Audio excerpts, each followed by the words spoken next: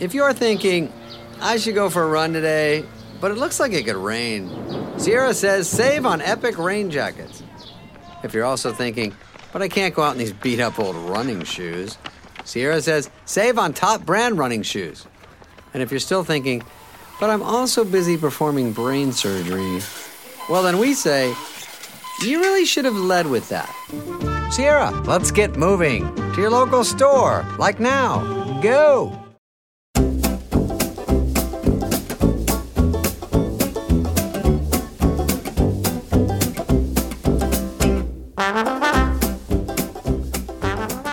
Hello, welcome to the Always Be Comedy podcast. My name's James Gill. I am the MC at the multi-award-winning comedy nights, Always Be Comedy. I'm joined, as always, by my comedy husband, Always Be Comedy's very own, Tim Lewis. Hello, Tim Lewis. Hello, James Gill.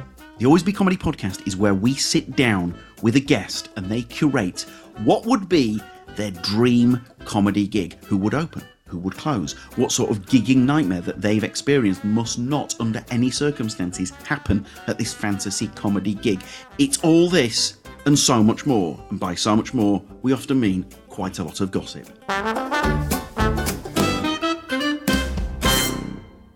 Hello, welcome to the Always Be Comedy podcast. Tim, I'm going to say it from the off. This felt special immediately. Yeah. You know who it is. It's one of the greats. One of our all-time favourites, Joe Wilkinson. Joe Wilkinson turned up to... I remember Matthew McConaughey on Letterman talking about an NFL match, and he used the expression, he turned up to play ball. And, Joe Wilkinson turned up to play ball. Armed to the teeth, loads of great stories, great picks, lovely story behind the pick. And Tim, just one of the most naturally funny people. Yeah, absolutely. Like we said at the end of Desiree's episode last week, so self-deprecating, but just as funny as it gets, honestly. Joe Wilkinson is so successful, so beloved, so in demand, so talented. I could go on and on and on. To listen to him speak, you would think he was the biggest hard luck story in Europe. So that's why we love him. I'm assuming. It's why we love him. It's honestly, if there is a common thread, look, real talk. ABC, we book Kevin Bridges, Ramesh Ranganathan, Sarah Pascoe, Aisling B, on and on and on and on. You know exactly who we book. The thing that all these guys have in common, and Joe Wilkinson, is self-deprecation. Yes, that is so true. Yeah. How does that work? I don't know. I think it must be a thing about Britain as well, maybe, because you look across the pond and some of their biggest acts, they're less self-deprecating, I'd say. Well, the one difference between, just to sum up, to tie what Tim has said in a bow, one difference between American acts and British acts is that American acts, speaking as an MC, hang on, I need to be really careful here. Some American acts really want you to say their credits before you get them on. So they actually want you to say, you've seen them in blah, blah, blah. They were in blah, blah, blah. In Britain, British acts would rather chop off their own head than have you say their credits. Oh my God. No. Bob Mills, legend, tells a story about an American act. I think Bob was emceeing. It was at the Comedy Store, and this American act gave Bob Mills, I think it was a laminated sheet. This is how you introduce me. And Bob Mills was going, mate, I'm trying to help you here. Please, I for your own good, please don't have me read this out. And the guy's like, no, read it out. And Bob's like, I really think you're making a mistake. In Britain, we're more of a self-deprecating lot. And this guy's like, read it out. And it said something like, once in a generation, comes a new sound. And then on the thing it said, pause. And so Bob Mills had to pause. And then it said, a new groove. It was like this. And then Bob's like, please welcome, blah, blah, blah, blah, blah. And Bob said it went exactly how you imagine it to go. If there's one video I could find, it would be Bob Mills bringing on whoever that was. I just love seeing Millsy's face. Oh, God. I love that it had the pause written on. Just, oh my God. Just, yeah, this laminated sheet this guy brings round with him every gig.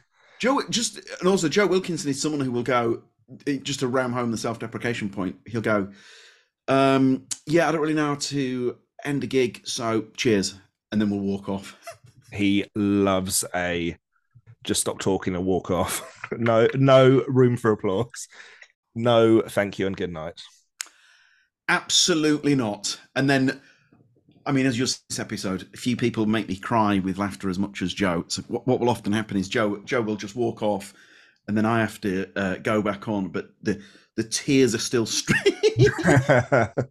Joe Wilkinson has a new book out. Joe Wilkinson, my autobiography, illustrations by the great Henry Packer. Henry Packer, bear in mind he doesn't really do stand-up anymore. I tell you what, mate, he gets some mentions on this show, doesn't he?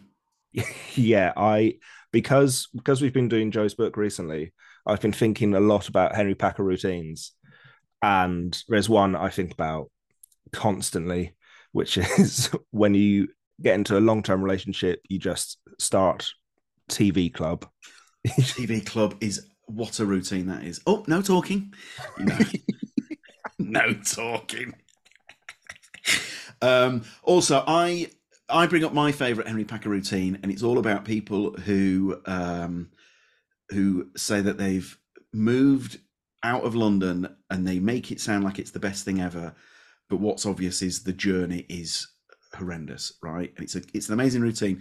To say I didn't do it justice, this has stayed with me, Tim.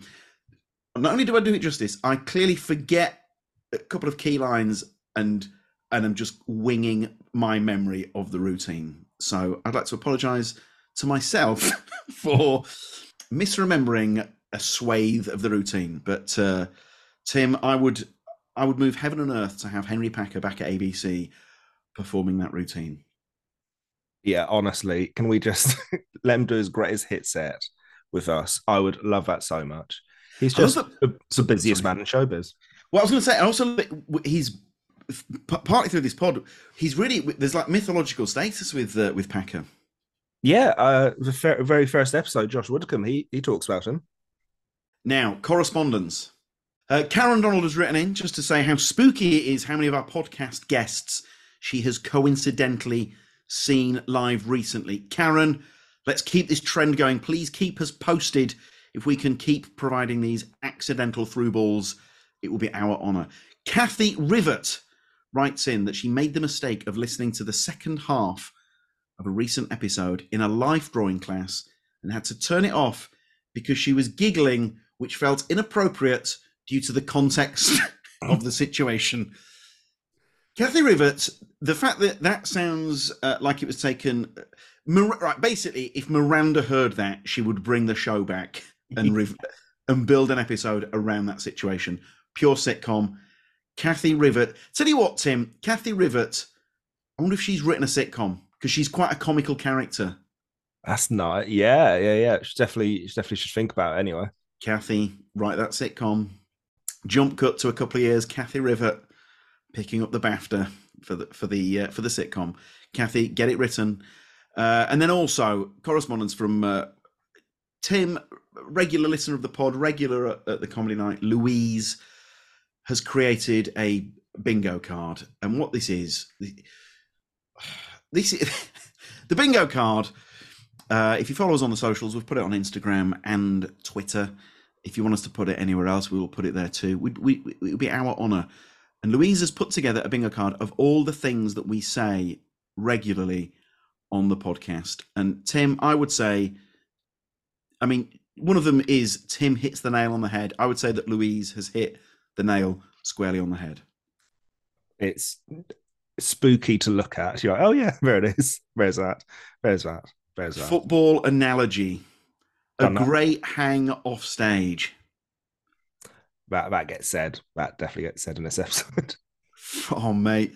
A couple of them really got me. Mensch, dude. roofing the gig. That's the video clip. That's a newer one, and I'm so guilty of it.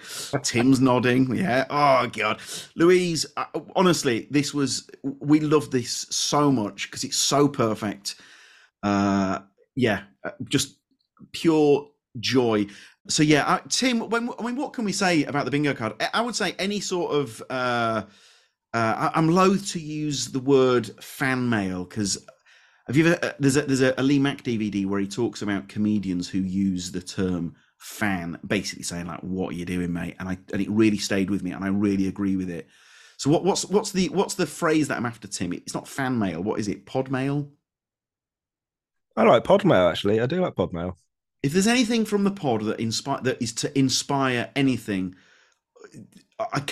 honestly, this thing from Louise, this bingo card, I love it so much. It's Louise, I can't thank you enough. I look at every single square, my cheeks burn because, the Jen Brister one, Jen Brister gets as inspired. I find her such an inspiring person that there's so many on there. Tim, did you have any other favourites? The Jen Brister one is bang on. She must get mentioned every episode. I think so. It's also worth saying that Louise came to an Ed Gamble preview this week and provided us with a framed copy of it. Now, what do we keep the framed copy behind the bar at the Sommyfield? I think so. I think so. So. And then we have our own copies at home, which we just tick off as we go through an episode record. I think it was Louise who said that she made it and then listened to the new episode and immediately scored 12 off her own bingo card. Yeah. Do you know what's there's a couple of lovely ones here, actually.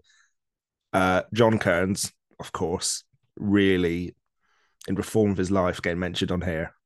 And Friend of the Night, which I love. Friend of the Night is probably the one that cut the deepest.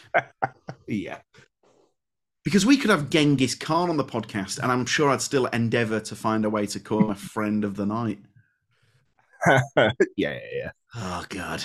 Louise, thank you. We're so grateful. We love it so much. I look at it way too much. And yeah, as we put on Insta, and as it said on Instagram, sometimes you have to take that haymaker squarely on the chin. And that was a beauty. Tim, any other business before? Oh, yes. Please keep the 5-star reviews coming in. Oh my God, it helps so much. The shares, the retweets, and all of that. Thank you very much. Please keep them coming. And those of you who've come over to say hello at the shows, it's been lovely. Also, Tim, I wonder, I don't think we sometimes, people who've never been to the night before because they live miles away, I think there's some lineups that have happened and we just haven't even mentioned them on the podcast. Oh yeah, absolutely. Yeah, we put on 4 nights minimum a week. So yeah.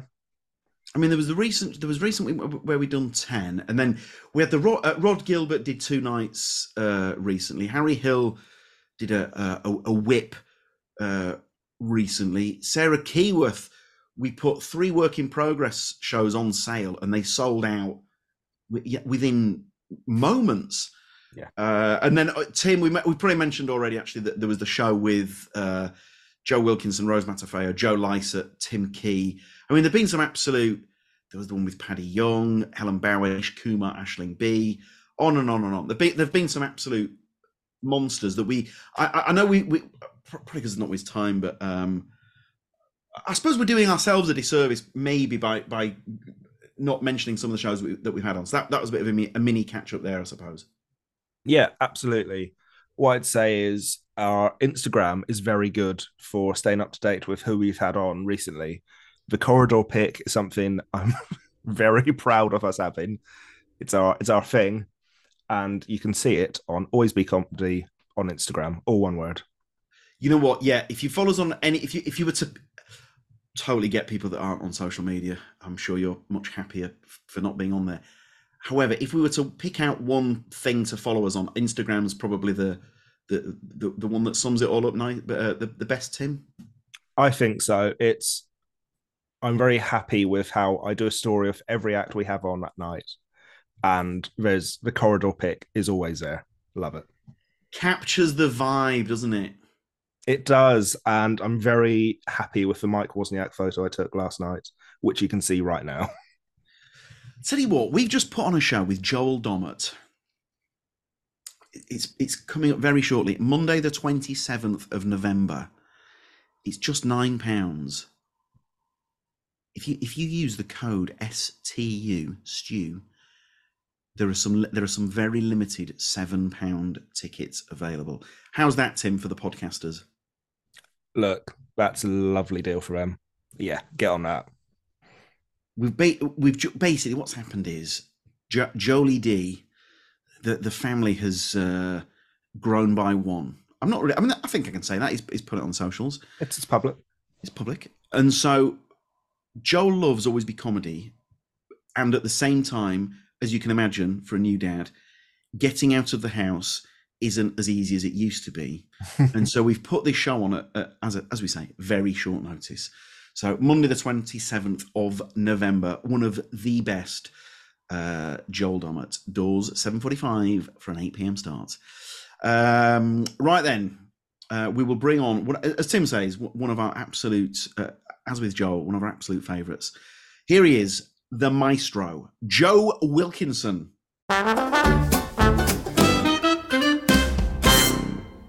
Hello. Right then, we're joined by one of our absolute favourites, someone who's been with us. You say it to everyone, James. We do. I don't believe a word. We do not. Regular listeners going, you do, James. But we all love it. Thank you. But you know what?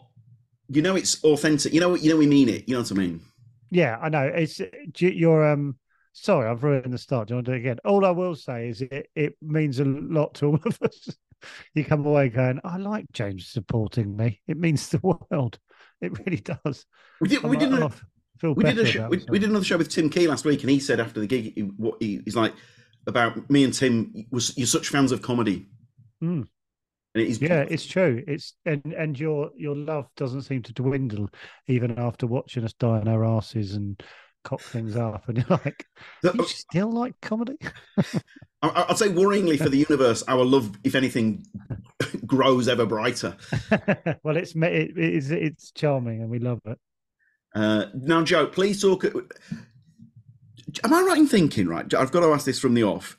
The book is during lockdown with the online shows. Were these the tales from this book that you were telling, or is that something else? Something else. No, I was writing these. Well, yeah, I've got a book out, haven't I? And they're cartoon stories, and I was writing them in lockdown, but as a separate thing, because the stories it's really weird. Stand up is all about sort of like misdirection and reveals and all that sort of stuff. But with a book, you can't write it like with a cartoon story. You can't do that, so you have to write in a very different way. And I found that out. It's a different sort of way of writing. So you can't go like a lot of stuff. You go, oh, then you find out this bit of information. That's how I do it. You go, and then you surprise them with this. They didn't know that was happening and whatever. You can't do that. So it has to be like a kind of visual joke that they can kind of understand as they read and look at it. So you go, oh right, yeah, no, that won't work because I've told them that, and they've got nothing to get from the picture. If you know what I mean. So, I do know what you mean. So writing the book is writing for, I don't know, I'll hold this up. This one here. This is this story here is about, God, am I doing this? Yeah, I'm doing this. I'm going to tell you. It's about smuggling cocaine through an airport in a cuckoo clock, basically.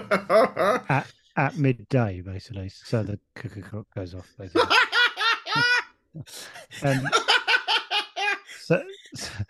So the idea is that, you know, you kind of in the story you see they're going through an airport and a cuckoo clock starts going off and you don't know, and then he explains it. So you can kind of go along with the story sort of thing. So that's basically, so it's a different type of writing. That's too long an explanation, but that's a great explanation. But because on lockdown we're very grateful. You did some of our online gigs, and they were autobiographical, obviously, you know, jokes. Yes. So is that a separate project? Is that something else that you've got in the pipeline? That was for stand up. I was using those as a kind of well, I sort of started them because I couldn't bear the idea of doing these online gigs and just pretending to do stand up. Found that really weird. So I thought I'll read some stuff. So I wrote some stories and then read them basically with mixed reviews, I believe. Some of them worked, some of them didn't, as is the nature. But then I've sort of tried to read them as sort of in live stand up and as sort of as a like kind of like a break from just talking, if you know what I mean.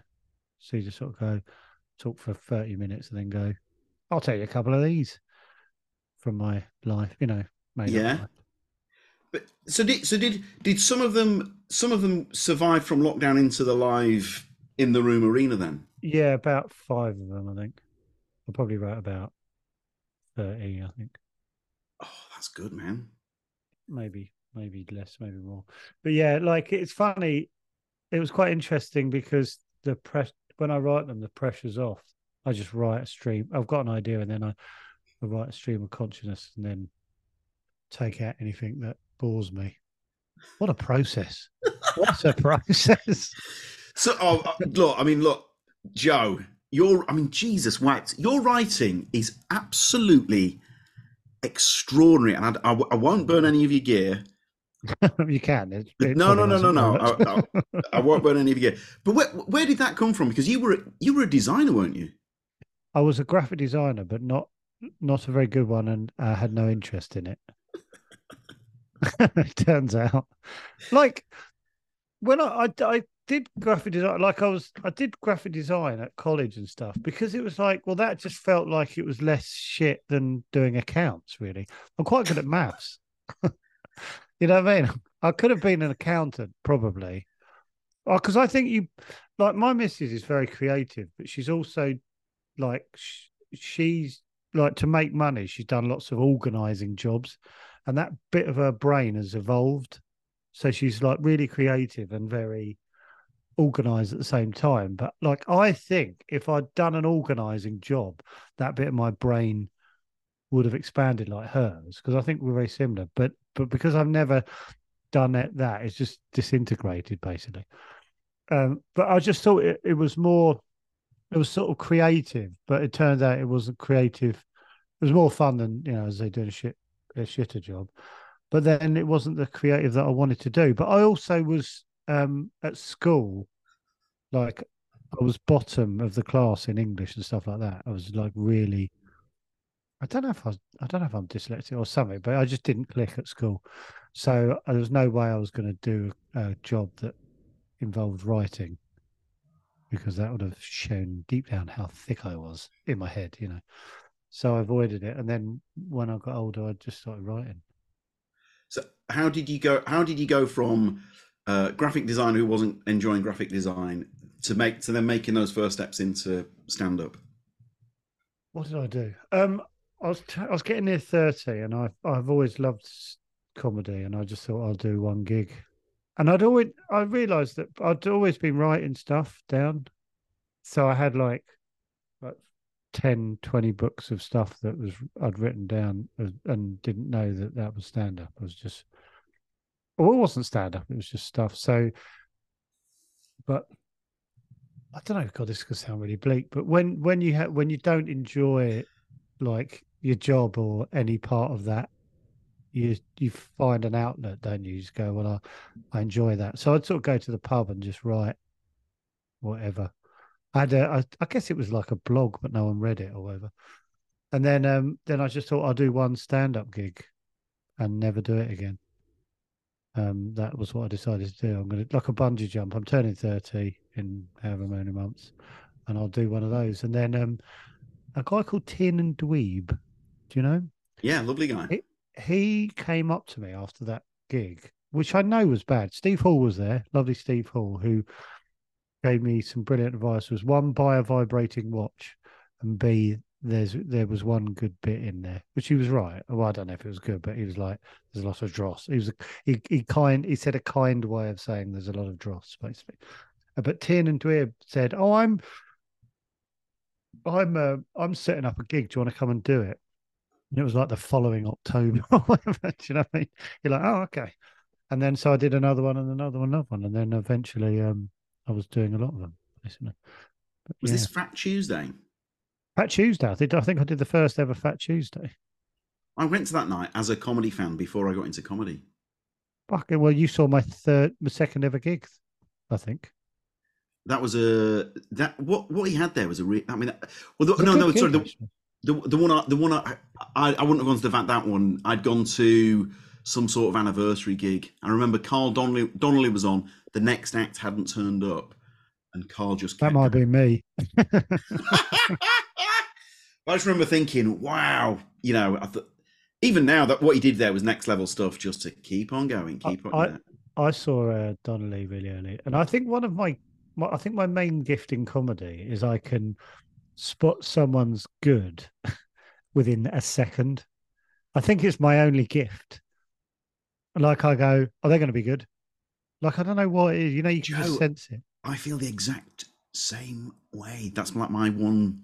Oh, really? That's interesting. You go, they're going to be good. And I remember I saw Carl really early on, and I just went, oh, he's going to be good. And he was. I don't know why. I think that was the first time I knew I had the gift. The gift of spotting. I used to play Sunday League football, and the best player on the team said he can tell how good a player is from their first touch. Oh, but I think it's the same sort of thing with what you and I are talking about with comedy. Yeah. Now I must say this: when it comes to football, I'm not saying that my first touch is bad, but my second touch is a tackle. That's great. I'm in my head. I'm going. I'm secretly quite pleased with my touch, but I don't think. I think your friend would see through it though. That's my. Well, then, when did you start popping, Joe? Because then, I mean, well, when was the breakthrough? Because it happened for you. It happened when it happened. It felt like it happened quite quickly. There was the sitcom, and then there was what like to get out of the melee is what I think of it is. Ages took ages. But what happened is I started doing Edinburgh festivals to very like. It doesn't sound like I'm showing off, but to very small audiences. And yes, we did have to tape off rows of seats every night for all the years we did it. And never did you ever get momentum in Edinburgh? No, we didn't. Surely you did an Edinburgh type act. Yes, but no one cared. Literally, no one fucking came. Look, acts, every room around us, fucking walking past queues of people to go in to see other acts. Fucking hell. Oh, they've done well. And you can hear the sound of masking tape being as we put it across Lloyd Griffith doing the sound effect. Yeah. Part sellotaping off different rows so people use the first two, otherwise it's fucking mental. What? But you're only doing a 45 seater, aren't you? Yeah, we're taping off 3 rows. Really? Yeah. All right, but you're quite you're the kind of act that I thought would kind of find its place in Edinburgh. No, we haven't. No. Really? Yeah. No, the opposite. Oh, right.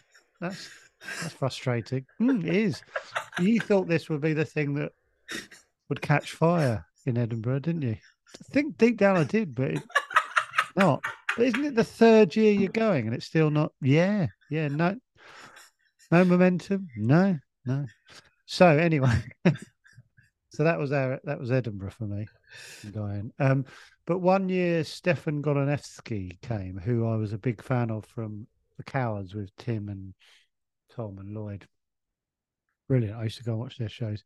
And I remember sitting in Edinburgh having sold a 1/3 of the seats after the show and talking to Stefan, and he told me he had this sitcom just commissioned for BBC Three. And it's like, I remember being, because I really liked him straight away. Really liked him as a person. And I was really pleased for him, but I was also I remember being really envious because I was like, wow, you write for a living now. That's you. And I always knew that's where I wanted to get to, writing for a living and stuff. And that sitcom turned out to be him and her, and he'd written the part of Dan with me in mind, but never told me, having sort of seen Edinburgh or whatever. And then I went and auditioned. Fucking luckily, I got it, because that's be heartbreaking to. But I hadn't done the character or anything. But it was just, I feel sick about that sometimes. Imagine, it's an open goal ish, So it's it's inside the box basically, with the keeper on the floor basically, and but I didn't nose it up, and I got that, and then that changed everything, because they start seeing you as if you somewhat basically, I hope this doesn't sound horrible, but people start going, oh, someone else has used him, maybe we can use him, maybe he's not shit. Well, because I went to one of his Edinburgh shows and I assumed he was. And that's what happens basically. It helps. Get one thing and you've got a chance of getting other stuff. But I don't know how you get the first thing. You need a massive amount of luck.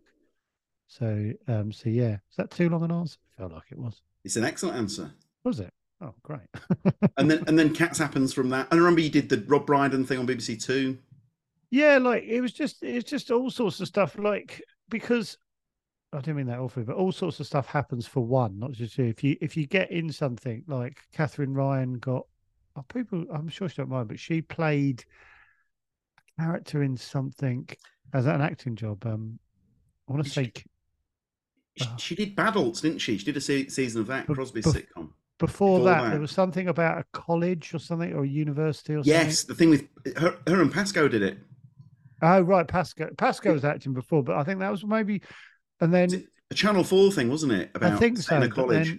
And then people went, oh, maybe we should maybe we could use that lady, and then she turned out to be brilliant.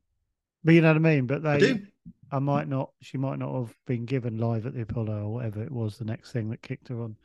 So I think you need a bit of luck with that first thing, and then people start to go, because it's hard. I'm not knocking anyone, but it's hard to, as soon as they book you, they're sort of putting their job on the line a bit, going, it was my idea to get Joe on. Fuck. So if you've done other stuff, they can go, but he was on that, so I assumed he'd be all right. I didn't think he'd do bits of his Edinburgh show. That kind of thing, basically. Sorry. But then I feel like Ian St. John's your Jimmy Greaves. Ian St. John used to go, you crack me up, Greavesy. And then Cats. I mean, that was an even bigger leap up, wasn't it? I got lucky there as well, to be honest with you, because I did that, and you need your first bit to go well, basically, and luckily mine did, and then the audience go, oh, he's all right, because they don't know who you are, but did all right, and then the rest of the show's fine, and then you're sort of a bit more in, and every time you do it, you're a bit more in, and the audience trusts you more, and the easier it gets. Like gigs, like open spot gigs are the toughest, and then like Live at the Apollo is easier than, well, having never been asked. He says this, and rightly so. having they do trawl Edinburgh, and but it's easier than doing like an open spot night. You know what I mean? It is, because the audience are on side and they assume you're good. Whereas you go to an open spot night, they assume you're shit. And it's the same with like Cats and stuff. You come on and go, don't know who he is, assume he's shit. So you have to really, go well straight away. So I got lucky with something I said about cash machines from the Edinburgh show. It obviously wasn't from the Edinburgh show. But Joe, I hope you don't mind me saying this. This is a bit lovey of me to do this, but Joe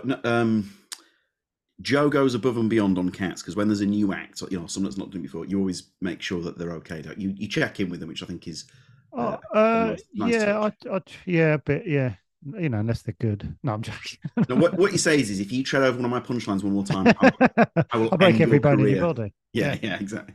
Just friendly stuff like that, Well, it's I just remember how nerve-wracking it was, and a couple of people did nice things to me when they had a bit further down the line, and I remember how it calmed me down a bit, And I was like, you know, if you can help someone relax a bit, they will be better and they'll have more chance of doing well. So it just seems like the obvious thing to do, I think. If you think you can help someone, why wouldn't you do that? Absolutely, yeah. Do you know what I mean? Well, the thing, Jimmy Carr gets some bad press, obviously, because he says some quite outlandish things, but he's very supportive and stuff, and he's confident in his own position in the industry, so he has never no sort of like I better hold that person back or whatever. He's like, I do my thing, you do your thing. Hopefully, there's space for all of us. So he helps bring people through, and he did the same with me. He came to the Edinburgh show. God, my Edinburgh shows are getting brought up a lot when they really shouldn't be. But and then he would promote it at the end of his show. When he's doing like a 900 seater, and he would help, try and get some numbers in. So that, didn't have to do that, and that's very kind, and these things do help. So I always feel slightly embarrassed because I'm like, there's a bit of me going, who do you think you are? You're not, to help out. But I don't, I just see myself as a couple of years in front, you know what I mean? Like, Yeah. Like if you're in the third year of school and the first year's looking like they're about to cry, I'd like to think you'd go, don't cry. It'll make things worse. Pretend you're hard like everyone else and cry at home. And then take the dinner money. Yeah, Jimmy. I've got Jimmy from Warming Up. A few cats down the years. He's a great host, and he's great with the newer acts and helping them along and encouraging them. And I think he's got a unique talent as well, which is being in the middle of a show and being the ringmaster. Is that the circus thing? It's very hard. Very few people can do it. Like juggle that many balls, like be funny, involve other people, keep the structure of the show going and all that. It's bloody hard. I can't do it. Now, before we get to the fancy gig, Joe, the book, it's by the time this comes out, the book is out. It's called Joe Wilkinson, My Autobiography, illustrated by another comedy powerhouse in Henry Packer. So how did that come about? Because that is, for any comedy anoraks, and I include myself in that, that is a match made in comedy heaven, you and Henry. Well, he's right. We'll show. Look, I'm look at the type of illustration. Look at this. But I mean, Joey's holding up the book. The illustrations they're phenomenal. I think. Extraordinary. And so, I take very little credit, but Henry and I had the idea of doing. They asked me if I wanted to write a book, and then I was like, I don't really want to write an autobiography. So I did come up with the idea of doing a sort of silly one, which was basically a comic book. And then I spoke to Henry, and I'd seen his stuff; it was amazing. And then I'd send him the script, if you like. This is the first square, this is the second square, and then and I never could. It blew my mind every time what he sent back. I was like, holy shit! I was like, I'm involved, but I'm definitely definitely not the genius.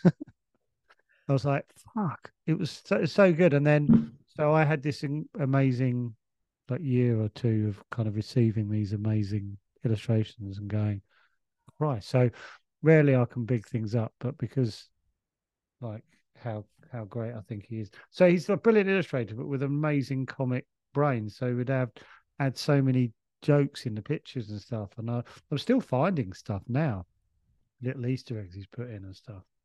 It's crackers, yeah. So anyway, probably should. I mean, we talk about great comedy brains. I mean, it's a shame he doesn't gig more, isn't it?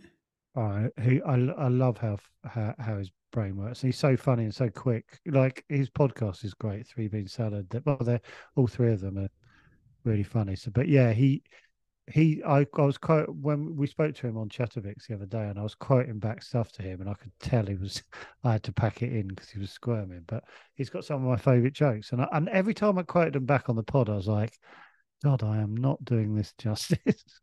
People are going, I think he's rubbish. And I was like, sorry, no, it's definitely me. I'm doing the damage here. He had that bit about people who move out of London. I don't know if you've ever seen that. Go on. I might. It just escalates and escalates. So he says, Oh yes. he goes, yeah. we all know someone who's moved out of London and make out that it's not a big deal. Oh, So and is this it where all it is you get a tube, then a bus, and then you get on a horse, go across a river, and doesn't it turn into the chicken, the fox, and the all of that?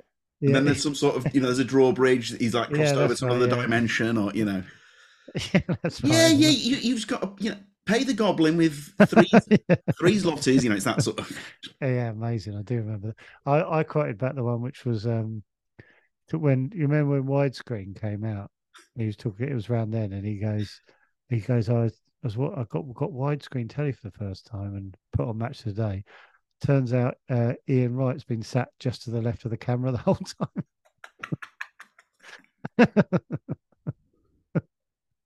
just wasn't in shot. It made me laugh. Why does he not? This is such a fan question. Does he not gig just because he's so busy with other stuff? I think so, yeah. And I guess like myself, I think I was like, because I started late, I was like, I can't be gigging around when I'm 56. You know what I mean? Like, put a few more irons in the fire. You know what I mean?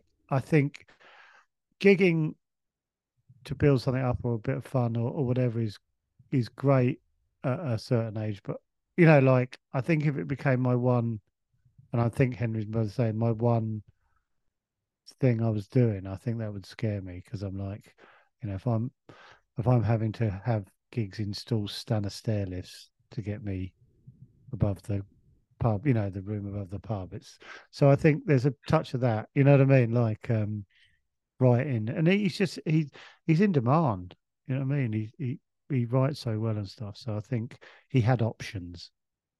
So I guess the stand up fell away a bit.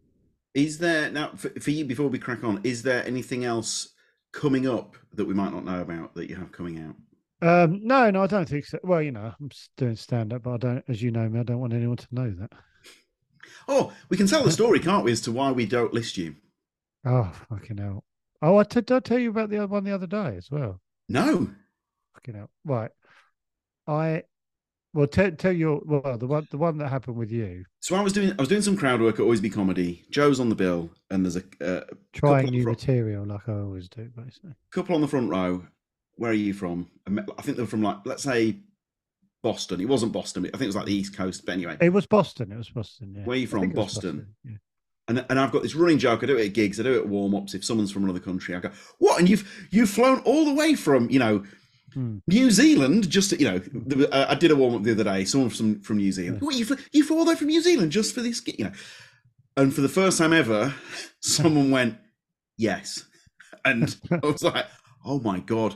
And it turns out they just got married, and for their actual honeymoon, had flown from Boston purely to see Joe Wilkinson in a room above a pub, 20 minutes of new material in Kennington. And they said, oh yeah, we love Joe Wilkinson. We watch him on BBC America or something like that, and so for our honeymoon.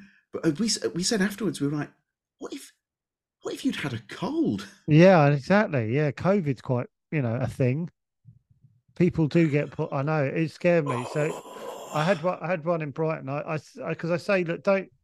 I sound like such a twat saying it, but don't list me because I don't want the pressure of people having travelled, because I don't do a lot of stand-up. So I think people go, oh, we'll travel, and that's fair. It's lovely, it's amazing, but also it puts a lot of pressure on new material. But someone came over, they listed me last minute, and someone flew over from Dublin with his mate who was and they were in their 70s, and I was like, and I just imagine them kind of getting on the plane. They looked a little bit fragile. I was like, oh, you should fuck.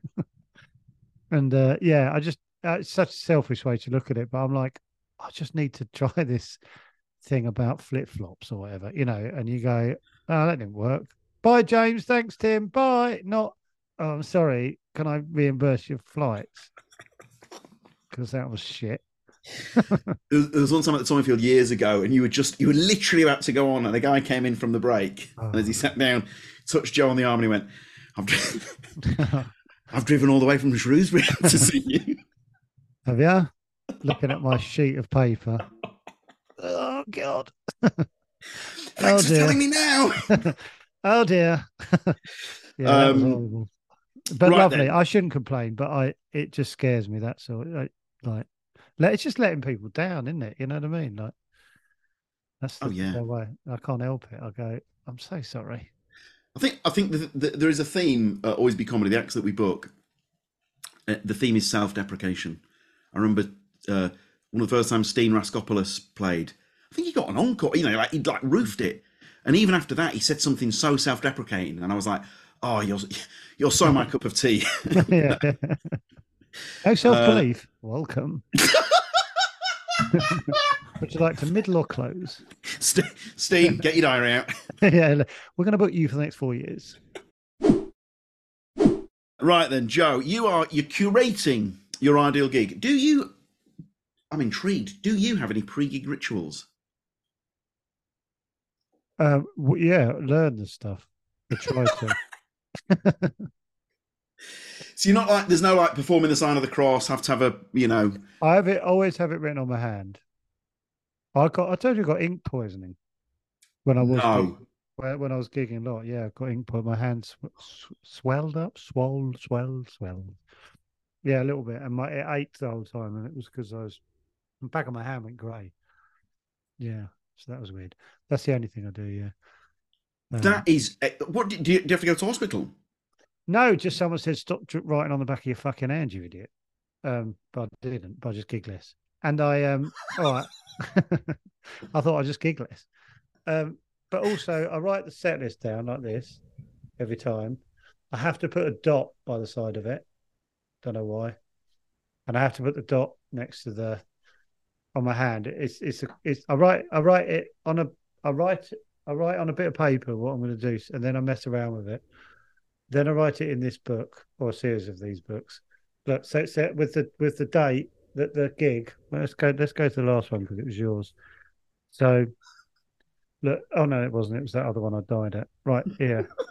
Oh, there's another one before. So always be comedy. Always be comedy. 1st of the 11th, 2023. The set with all dots down the side, and then afterwards, I kind of give myself a score, which is either a tick, a half, a quarter, 2/3, or 3/4. And then if there's a problem with the end, I'll write end, and that's basically what I do. Let's just go to this one here. The 11th of the 9th. 4 halves, 2 crosses, 1 tick. Sorry about that. Which means pretty much most of it didn't work well. I think, listener, I think you can tell Joe is to say Joe's his harshest critic would be one of the great understatements. He probably got a standing ovation that night. Put a half down for that one. Who MCs the gig, Joe? Right, can I theme, like you said, you can theme it, Joe, and I thought, I'm going to theme it. I want to recreate a gig. I did not a show, I did a mixed bill gig in Edinburgh years ago called The Comedy Bucket. And we called it The Comedy Bucket because we wanted it to sound as shit as possible. It was either between the Comedy Bucket or the Comedy Trough. When I was on the open mic circuit, there were open mic gigs called the Comedy Bin. Well, yeah, that's probably better. Talk about Saint Stall. I did comedy bin gigs pretty much every single night of the week. Well, we settled on Comedy Bucket, and it was it was 17 years ago, and the 4 people I did it with, we still meet every few months for a curry. Outstanding. And it's one of my favorite things in my life where we call it the bucket curry. So it's the WhatsApp's called the bucket curry, and we haven't had a bucket curry for a few months. So the last one was last Wednesday in Balham. Oh, Joe. And they're 4 of my favorite people in the world. And so my idea of the theme is basically we did this. But sorry, I'm. Lovely little round of applause for a really, really bad idea. My heart is swelling at this. Oh, really? Well, that's nice. But so what I thought I could do is like we had really good fun. It was like we struggled to fill the like 11 minutes each we had to do, and then sometimes like some of us couldn't be asked to do it, so we just get someone else in to replace us, and sometimes didn't tell. So I thought I could tell you about the bucket and then go pop a couple of people in who might have replaced whoever to come in. You know, like if we could have replaced anyone with anyone, who would replace them with. So I'll tell you about the comedy bucket. It was Matthew Crosby, Alistair Green, Arnold Chander, and John Nichols slash Dave Nick. Sorry, Dave. John Gordon slash Dave Nichols. Right now, John Gordon doesn't do comedy anymore. He's a pensions lawyer. And he was unbelievably funny, and like in a way that he was the real deal. He was slightly mad, like took risks, not realizing he was taking risks. And he also, when he started comedy, he didn't want to use his own name, so he used his best mate's name. So for like 3 years, we knew him as Dave, and then he admitted that was so John Gordon's his real name, but he was known as Dave Nichols. And then it took about 4 years to phase him out of being Dave to John. So that's one of the many things that made him amazing. So he was like our closer, basically, because he could do like hours, improvise for hours, basically. But like he'd always say, "Oh, I'm only going to do 2 minutes. And then like do about 28 minutes." So but anyway, so I'm jumping ahead. Matt Crosby tended to MC though, so he's my MC basically. Great choice. Yeah. Now Crosby, I mean, flaming heck. What impact he's had on comedy this past 15, 20 years? Yeah, he's won the Perrier, nominated for the Perrier twice with Pappies. Also said he created one of my favourite moments in comedy ever when he was emceeing his gig. And if he's listening to this, he goes, he's telling this fucking story again. But so he used to MC this gig, and it's not gonna come across that well, but it's my favourite thing. Not come across well, but you're gonna go, that's one of your favourite moments? Is that it? But when you saw his little face, he's created a couple of my favourite moments. I'll tell you the other one as well. But basically, he was talking to the audience, and he said to this lad, "What do you do?" And he goes, "This guy worked for was a waiter at the Harvester." And then he talked to him for a bit, and then he went on to someone else, and they said, "What do you do?" And he goes, "This person said I work at the Toby Carvery." And Matt Crosby went, "Oh, got a bit of rivalry here. I don't want to start a turf war, or should I say a surf and turf war?" Oh, come on. And I was like, "That's it." But the audience gave him nothing. Oh, God.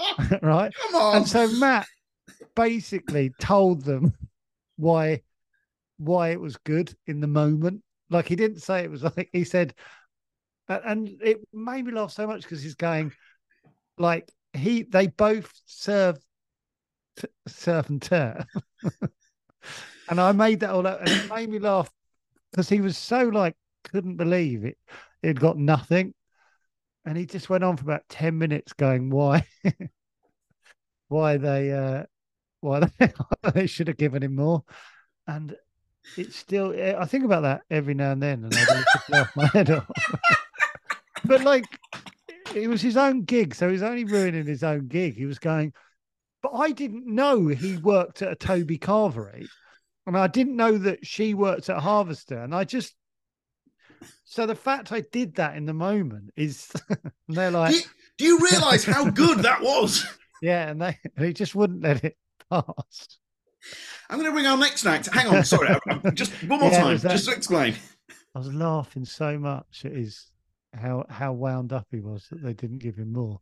So that was really good fun. And then the other one was he went on before me at the Gong Show, basically. And I went on after him, and I got through the 5 minutes. And if you get through the 5 minutes, they give you the video. But what they do give you like a video of it, but you get the sort of act before and after. And I'll tell you about the other act doing this very dodgy bit of material. But Matt went on before me and told his Abraham Lincoln material that he knows never works. And just you could hear a pin drop as he does the punchline, and then these 3 red cards go up in shot, which is they put the red cards up. You get 3 red cards from the judges at the front. You're out, and you just see pop, pop, pop, and then they gong him off, and he does this really like Scooby Doo type sort of shucks sort of punch across the air to himself and walks off. And I used to, when I had a video player, I used to pop that on quite a lot and make myself laugh. But Matt, like a 300-seater room, like goes so quiet, and then because he got red carded off. So yeah, so Matt Crosby is my MC. Superb. Right, so who opens then? Right, who opens would be like we all took it in turns opening at the Comedy Bucket, but I am going to. Who am I going to? I think we'd have made Alistair Green open because Al the Stick. I knew him as Al Stick for years, but he's now Alistair Green. But we would have made him open because he had some material that worked. So we would have probably made him open. He used to have a bit of material that we still quote back to him. But he quotes back like about mice having mice. So 17 years ago, it gets brought up. He has a bit about like a mouse crapping in his. I don't know. I can't remember it, but he had a bit of mouse material that worked. So we opened with him, but he's one of the most naturally funny people to walk the earth, and it took a long time for people to catch on for some reason, and now obviously he's massive on social media and stuff, but he's been brilliant from day one. So Al would open, but would underrun. I do think people should check. I'm sure most people know who he is, but he's so funny. I mean, what? Sorry, go on. No, I just like he quickly became like my best mate in comedy very, very quickly, and we all of us, all the bucket, kind of found each other really quickly. So we had this little gang of mates. But I think I met Al when I did the. Well, we actually met doing. I think we met properly doing the Laughing Horse final. Yeah, grim. But I remember us doing the Wednesday night at the Comedy Caf, and I thought mine had gone all right. And then Al had come. If you won the little Wednesday night competition at the Comedy Caf, you came back and closed. That's right. The 10 minutes the following week, and he came back. That's the first time I saw him, and I went, "Oh no, I didn't do very well. I thought I'd done quite well." And I was like, "I've got a long way to go. That man there is exceptional, and he was fucking brilliant." And he'll hate me saying that, but I was just like, "Fuck me," and I was like, "He must be like 10 years in or something." And someone said, "No, he started about 8 months ago." It's like, fuck. He's done always be comedy a few times, not for a while. I mean, we'd love to have him back, and a top dude as well. But again, it's that thing: great comedy brain, great angles. He did a bit about Amdram plays, The Flowers. That was the bit. I mean, so I mean, it sounded like the worst thing ever, but so funny. Yeah, but another one we talk about, like having. Like just naturally funny. Everything he does is funny. So he opens only because he's got mice material that works. But But then, and then also, he's one of these guys where talk about a good decision to get the old phone out. Oh, what with his videos? They're so funny. They're so brilliant. And like, I think he started in lockdown, didn't he? And it was frustrating for me because I was like, now you're getting it. Fucking hell. Why has it taken this long for the world to go, this guy's fucking brilliant? Mental. To the extent where, and I put myself in this group, you'd be counting the moments down for the new video. Yeah, yeah. Oh, it is so good and so consistently good. I went to see his show that Tim teched. It was so funny. And then he did a Q&A for about an hour afterwards, and it was so funny, him just answering questions and being an idiot. It was, yeah. So Al has the honor, and this gig is called the Comedy Bucket, so he gets the honor of opening. I should know what it's called. Opening for the Comedy Bucket. Superb. So who's in the middle?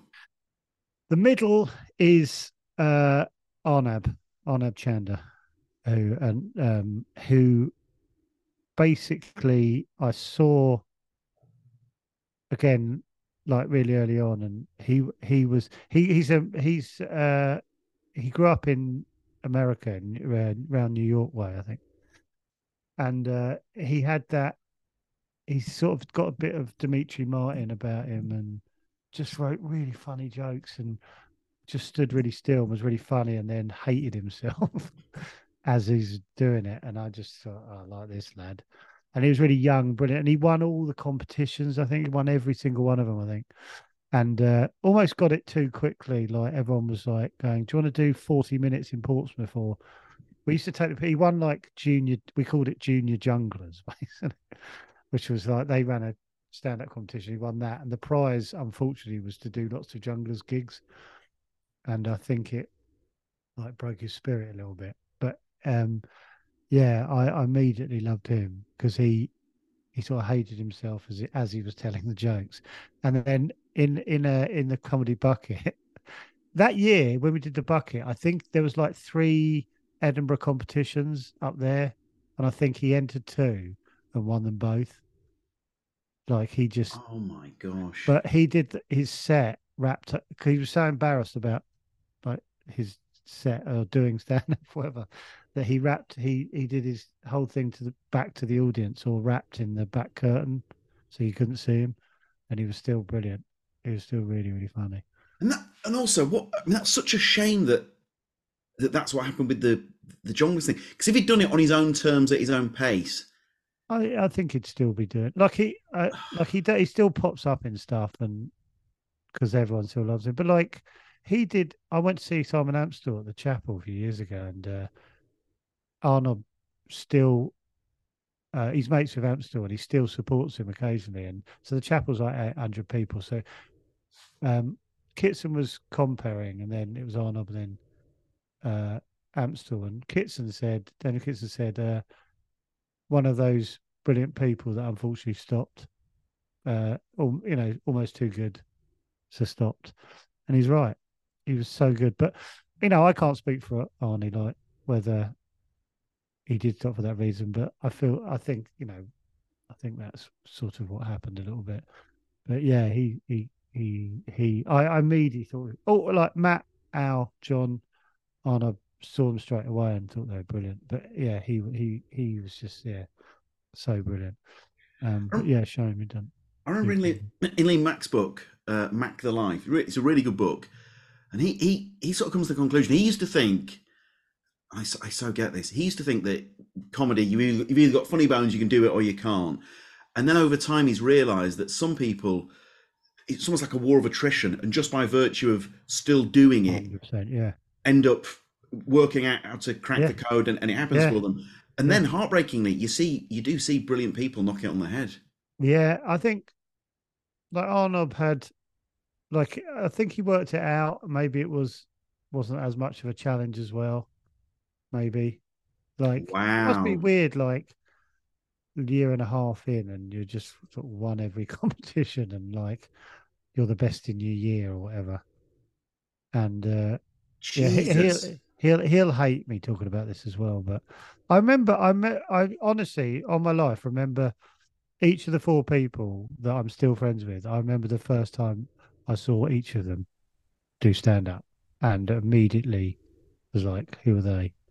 But yeah, I remember Arnie was in a pub in, what was it called? It was upstairs at the Queen's Head in Soho, Denman Street.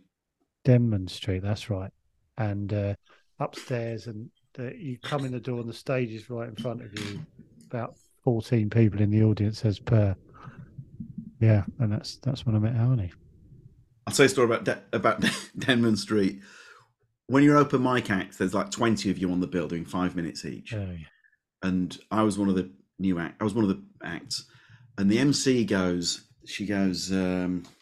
She's got a sheet of paper in her hand, and she looks. She goes, "Oh my god, your next act is one of my favourite acts on the circuit." And I'm stood by the door thinking, I mean, we've gigged together a couple of times, but what a lovely testimony that is. One of my absolute favourite acts on the circuit. And then before she gets me on, she goes. She looks at the sheet again and goes, "Oh no, sorry, no, it's not. No." James Gill. Al tells a story about I'm going to say the name of it, Monkey Business, the bloke who runs Monkey Business. Al went on doing 10 minutes, and the MC bloke who runs it went, the act you've just seen did 20 minutes, and I paid him because he's a professional act. The actor about to see is doing 10 minutes. I'm not paying him. He's not professional. He's doing half the time, so he's half as good. Please welcome on the stage. That's great. The worst one I ever saw. Now this is bad. But a guy went on stage. I don't know if you can use this, but he was like sort of in a suit, and we went hi, and he came up, and this guy had an energy which I hadn't seen before. He was like, "What's going on here?" And he went, and he goes, "I wasn't sure I was going to do this gig today. I really thought I wouldn't do it." And he goes, I buried a relative today, and he goes, "I wasn't going to do it," and he's like this, and he's like breaking down on stage. He goes, no, I shouldn't have done it, and then he leaves. And then the MC comes over. This is on upstairs downstairs at the King's Head, and the MC comes on and goes, "You ready for your next act?" Oh God! Just got the next person on. Didn't deal with it at all. Let's keep that energy in the room. Unbelievable. Oh, who closes this juggernaut? John Gordon, Dave Nichols. Because what would always happen, he was different. I'll tell you about John in a minute, but we'd go, fucking hell. Like 4 of us would have been on, and we'd go, fucking hell, we've done 28 minutes. John, you're going to have to do 32 minutes. And he would do it with ease. Did one set in French, like broken French, because he tried to work out he did his material, and then someone wasn't laughing, and then he went back and recreated his whole stuff in pidgin French back to them. And it was so funny because he was just watching a man try and work out how to say like cloaking device in French or whatever. But yeah, he was our ace in the pack basically, because he could good. He was amazing. And what was I going to say? Oh yeah, so me, Al, John, and Matt and Arnold used to go to up the creek on a Sunday to try stuff because Will Briggs ran it, and he started around the time that he started running gigs around the time we started gigging, and like he sort of Al and loved Al, so used to get Al on a lot, and then I met Will through Al and stuff, so we'd go quite a lot on the Sundays. And so I was sitting there with John and Al, and John's going, "Fuck, I'm gonna die tonight. They're gonna hate me." And he's like, "Why?" And he goes, "Because I'm doing my stuff on cloaking devices." And John's like, "What's your stuff on cloaking devices?" And he goes, "Oh well, why won't they Well, first of all, Al said, we'll do something else. And John's like, well, it's in my head now. And Al's like, you got loads of stuff. Just do something else. He's like, but that John wouldn't argue. He just wouldn't understand why, even though he knows it's not going to work. And then he was like, Al would go, well, what's the problem? Why? Like, Al's starting to sort of not panic for him. We go, well, let's sort this out. And he goes, because like, do you know what cloaking device is? Because I didn't at the time. No. No, it's well, no one does. Like, so cloaking device, I think is something to do with which is something on like military planes that makes them invisible to radar. Basically. Sure, right, okay. So like he's going, it doesn't work because like 90% of people don't know what cloaking devices are. So Al says, well, just tell them what a cloaking device is. And John just says, well, I don't want to.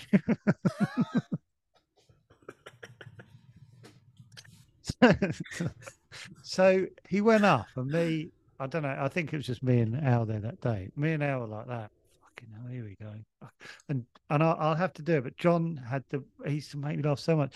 I'll have to stand up to do it. But John was like, he's quite twitchy. And we all do this impression of him, so I'm sure he won't mind. But this is what he does on stage. He'll like this. And he just slides about like this. Like his back foot's like that. And it's so weird. It's so funny. But he's not doing it for any effect. It's just what he does. And the thing about John, so he's dying because they don't know what cloaking devices is. And the thing you got to understand, like they start heckling him. Oh and my we go, God. no, like this is the mad thing about John. We go, oh, thank God. As soon as you heckle John, you know the gig's going to be fine. Because John is so funny and so brilliant and deals with hecklers in such a weird way. We relax. If people start shouting at him, we know the gig's going to be amazing and he's going to do about 45 minutes because he's just mad. It's like giving Messi a through ball. Yeah. And then we'd go, oh, thank God they started shouting at him. And then he would just like deal with it in a really weird, funny way and be amazing. And so me and Al sort of relaxed at the back, having a pint, going, oh, it's fine now. They're shouting at him. That's incredible. But he's the real deal. John, yeah, I sometimes get sad that, like, he was, like, I tell you also, his first ever gig was the heat of the BBC, where which he won, the first ever gig, knocking out Russell Kane. And his second gig was the what do you call it? The final of it, the second ever one, which is televised. And he did different material in the first gig and the second gig. Oh my gosh. Yeah. But I guess again doesn't miss it. No, and like we sort of asked him why don't he goes, he just goes, because I'm a pension lawyer. We're like, yeah, right. He goes, yeah. He goes, yeah. That's what I do. I'm a pension lawyer. He just did it for a bit of fun and just happened to be one of the best people to ever do it. It's just, yeah. I do get a bit sad when I think he'll do it. But when we meet up, he makes me laugh so much because he just thinks differently and like says stuff that you can't ever predict, and it's just rare. But yeah, so I'm a massive admirers of all of them, and I'm very lucky to still be having curry with them every few months. Beautiful. The guys that quit for the normal life, whatever normal is. I do always think of that bit on the Jerry Seinfeld documentary, Comedian. Through the window. How do people live like that? Yeah. Well, I think I'm a bit of an admirer of people that stop as well, because don't get me wrong, yeah, absolutely. I go, yeah, you don't need it. It's you found your path and good luck, and we still beat up and talk about stupid things, and he's still in my life, so that's that's good. That's beautiful. And the curry thing, that's fantastic. Oh yeah, 17 years we've been doing it. We're trying to work out what we're going to do for our 20-year anniversary, where we're going to have it. Should go to Delhi or something. Have a curry in Delhi. Or 20th anniversary gig. Do you know what? That would be so. None of them would agree to do it. You and Crosby might agree to it. Al, I don't even think Crosby's got loads going on. He can't be asked. Joe, is there an incident that you would love to somehow reenact at this gig? I saw an MC at a gig get cramp in both his legs at the same time. It was one of the fucking weirdest, funniest things I've ever seen. So what happened was he was just talking. So I was at the front looking at my notes, right? No, sorry. It's fucking madness looking back. And so he's just talking away about a wedding or something. And he goes, ah! Ah! And it's like legs sort of shoot forward and he falls back on the floor. And like everyone, my first things, I was like, "God, fucking, is he all right? What the fuck?" You know, like, I don't know if he had a heart attack or stroke. And he got up. He went, "Oh," and everyone was like, "The fuck?" And he went, "Oh, sorry about that. I just got cramp in both my legs at the same time." Right? Which is the point I lost it and was laughing. But then he went back into material. I was like, why are you not discussing the fact that you got cramp in both your legs? It's insane. And he was just going, so the wedding, they had chicken, they had... And I was like, who gives a fuck about your sister's wedding? You just got cramp in both your legs on the stage. So if we... it'd be hard to recreate, but that would be something I'd travel for. Oh my God, brilliant. Is there an incident that must not happen at this gig? I think everything that's happened has sort of had some like me and Al did a gig. Like if Al's listening to it, I'll just say Ponder's End, and Al will have a little shiver. But we went. A good friend of mine, Pete, lovely man, used to be a bouncer, worked in the sex shops in Soho and stuff. Brilliant man, love him to bits. But he put this gig on, and he was like, oh, "I can do this gig," and then got out there, and I was walking around Ponder's End, which is like near Enfield. I was there last year, actually, weirdly, and I couldn't remember the pub was, but we're walking up Ponder's End High Street looking for this gig. I saw a pub on the left, and I was like, "Fucking hell, that's not a pub I'll ever go in." Like loads of Union Jack flags and just a very hostile looking pub. Walked up the thing, I was like, "This is the only pub on the bloody road," or it was that pub. Got in. And it was like just white skinheads, basically. Anyway, me and Al we went round and saw right. Here's the pub. Here's the pub. Me and Al sat there having a pint, sort of laughing about it, going, "This is insane." Anyway, a Canadian friend of ours, Greg, one of the loveliest men on the really upbeat. He comes in. He goes, "Hey guys, how we doing?" And so that's right. The gig's round outside, and that's where it's full of the skinheads, basically. So he bobs in. I'll never forget this. Bobs in like this, and he goes, "Hey guys, how you doing?" And Al goes, "Yeah, you right, quick." He goes, where is this where the gig is?" And I went, "Yeah, it's just round there. Why don't you have a look?" And Greg bounces off, comes back like ashen face. Sits down, and like the most positive man in the world is just sitting there, like feeling faint, and we're laughing, and then a few other acts turn up, and everyone's going, "Fucking hell!" And Pete comes around, and we're like, "Pete, this is a fucking shit show, God!" And he's like, starts begging us, "Please do it, please do the gig." And we were like, "Fucking all right." And he goes, "Right, who's going to go on first?" And everyone's going, "Fuck this! I'm not going on first." And Pete, who I know, I'm the one who knows him best. He just takes me aside and goes, "Please go on first, please." Please. I was like, "Fuck it, all right." And so Pete goes, he's emceeing, and I remember it so clearly. He's like, he goes up and and all this mayhem starts, and he goes, look, please stop. All he says is, "Please stop shouting," about 4 or 5 times. Please stop shouting. Please stop shouting. And then he gets me on, and as I go up, Al just says to me, "Fucking hell, just don't upset him." and it's the only gig, and I did upset him. And then it's the only gig I've genuinely asked if there was a back way out. Yeah. And there was. And I went to the back of the room and it was fine. Like they weren't going to chin me or anything, but I did piss them off a bit. Al went up and fucking smashed it. Seriously? Yeah, he did. He did, but he did well in the way that you couldn't have got any more from it. And he didn't do anything that, he was just brilliant rather than playing to the crowd, if you know what I mean.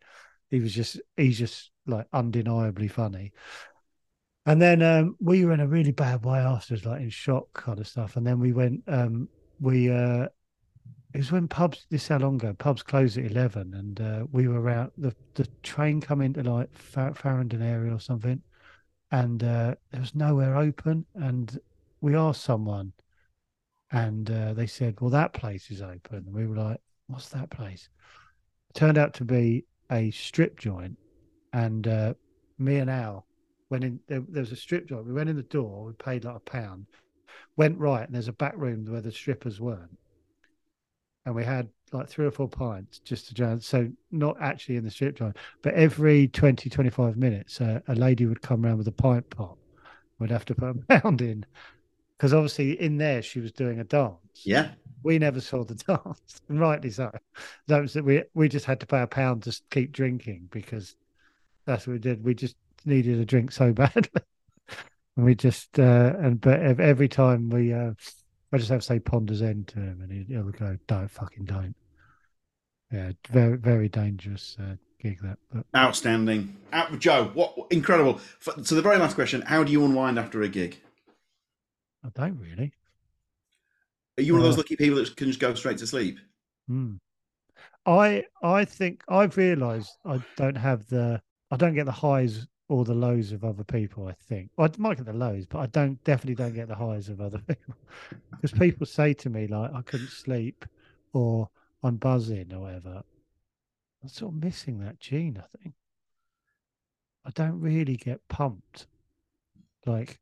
I'm like literally, if I'm tired after the gig, I'm literally asleep within minutes if I'm on the train or something.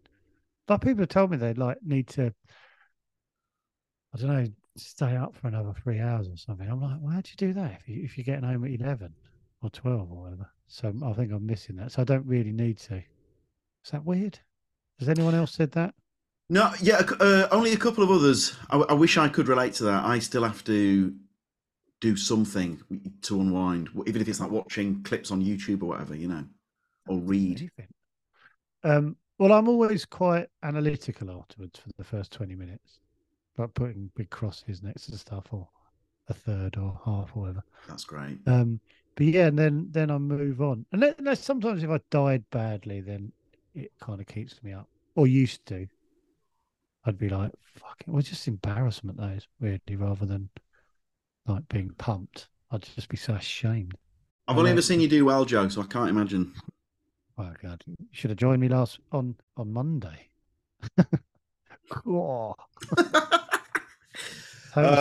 Joe, we couldn't be more grateful. That was absolutely wonderful. So thanks ever so much.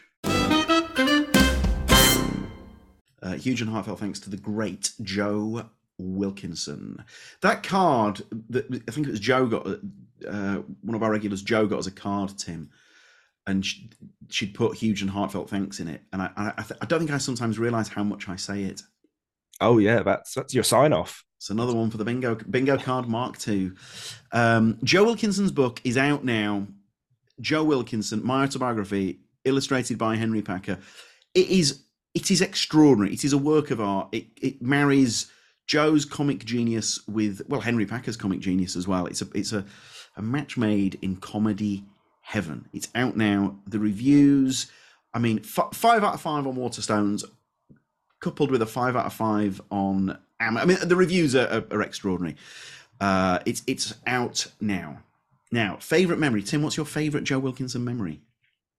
Mine are the Zoom online gigs he did with us. Oh, what a great choice. Because he did several for us. I think part of how he wrote the book was by rehearsing the material for us on the Zoom gigs. but also just little things that no one else did, like the way he'd position himself in the room. He'd have like a lens on in a camera, like it was something I'd never seen, like a weird fisheye lens. It was just great. It was really inventive, and I just love when someone would do something different with the online format, and he was so good for that.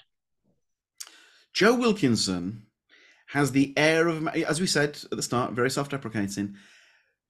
You might think he's a shambles of a guy because of the persona that you've seen live on telly across various performances, especially with the iconic Cats performances. However, it probably doesn't surprise you that Joe works so hard on his comedy and takes it so seriously. And Tim, I'm going to say another bingo shout out, hits the nail on the head. But just that way of thinking, and like you say, the little flourishes, Tim, and the lens and the way he utilised the space and would deliberately put his face close to the camera to dominate the screen, to make people laugh at how he knew that he was looking for everyone at home. He is an incredible comedian.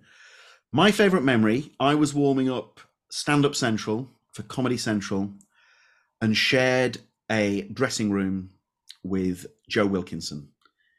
And the whole evening was spent, when we weren't working, the whole evening was spent exchanging showbiz anecdotes and stories. And it's one of my happiest memories, probably, of my life, because he's so funny, and it was just lovely. It was lovely exchanging stories, and he's a good friend, and is a sorry. Oh my god. If you're playing bingo at home for this episode, oh, you might have got a full house. Top dude, and we love him very much. It's always a treat when we have him down. His new book is out now. Any correspondence, we are the team at alwaysbecomedy.com. We are across the socials at alwaysbecomedy. If you'd like to come to one of our shows, we are alwaysbecomedy.com. 5-star reviews, keep them coming. Huge and heartfelt thanks.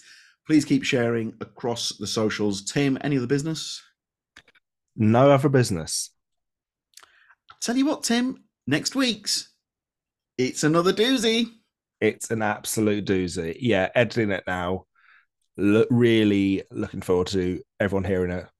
I think when you refresh, and the feed refreshes and you see who it is, you'll be like, oh,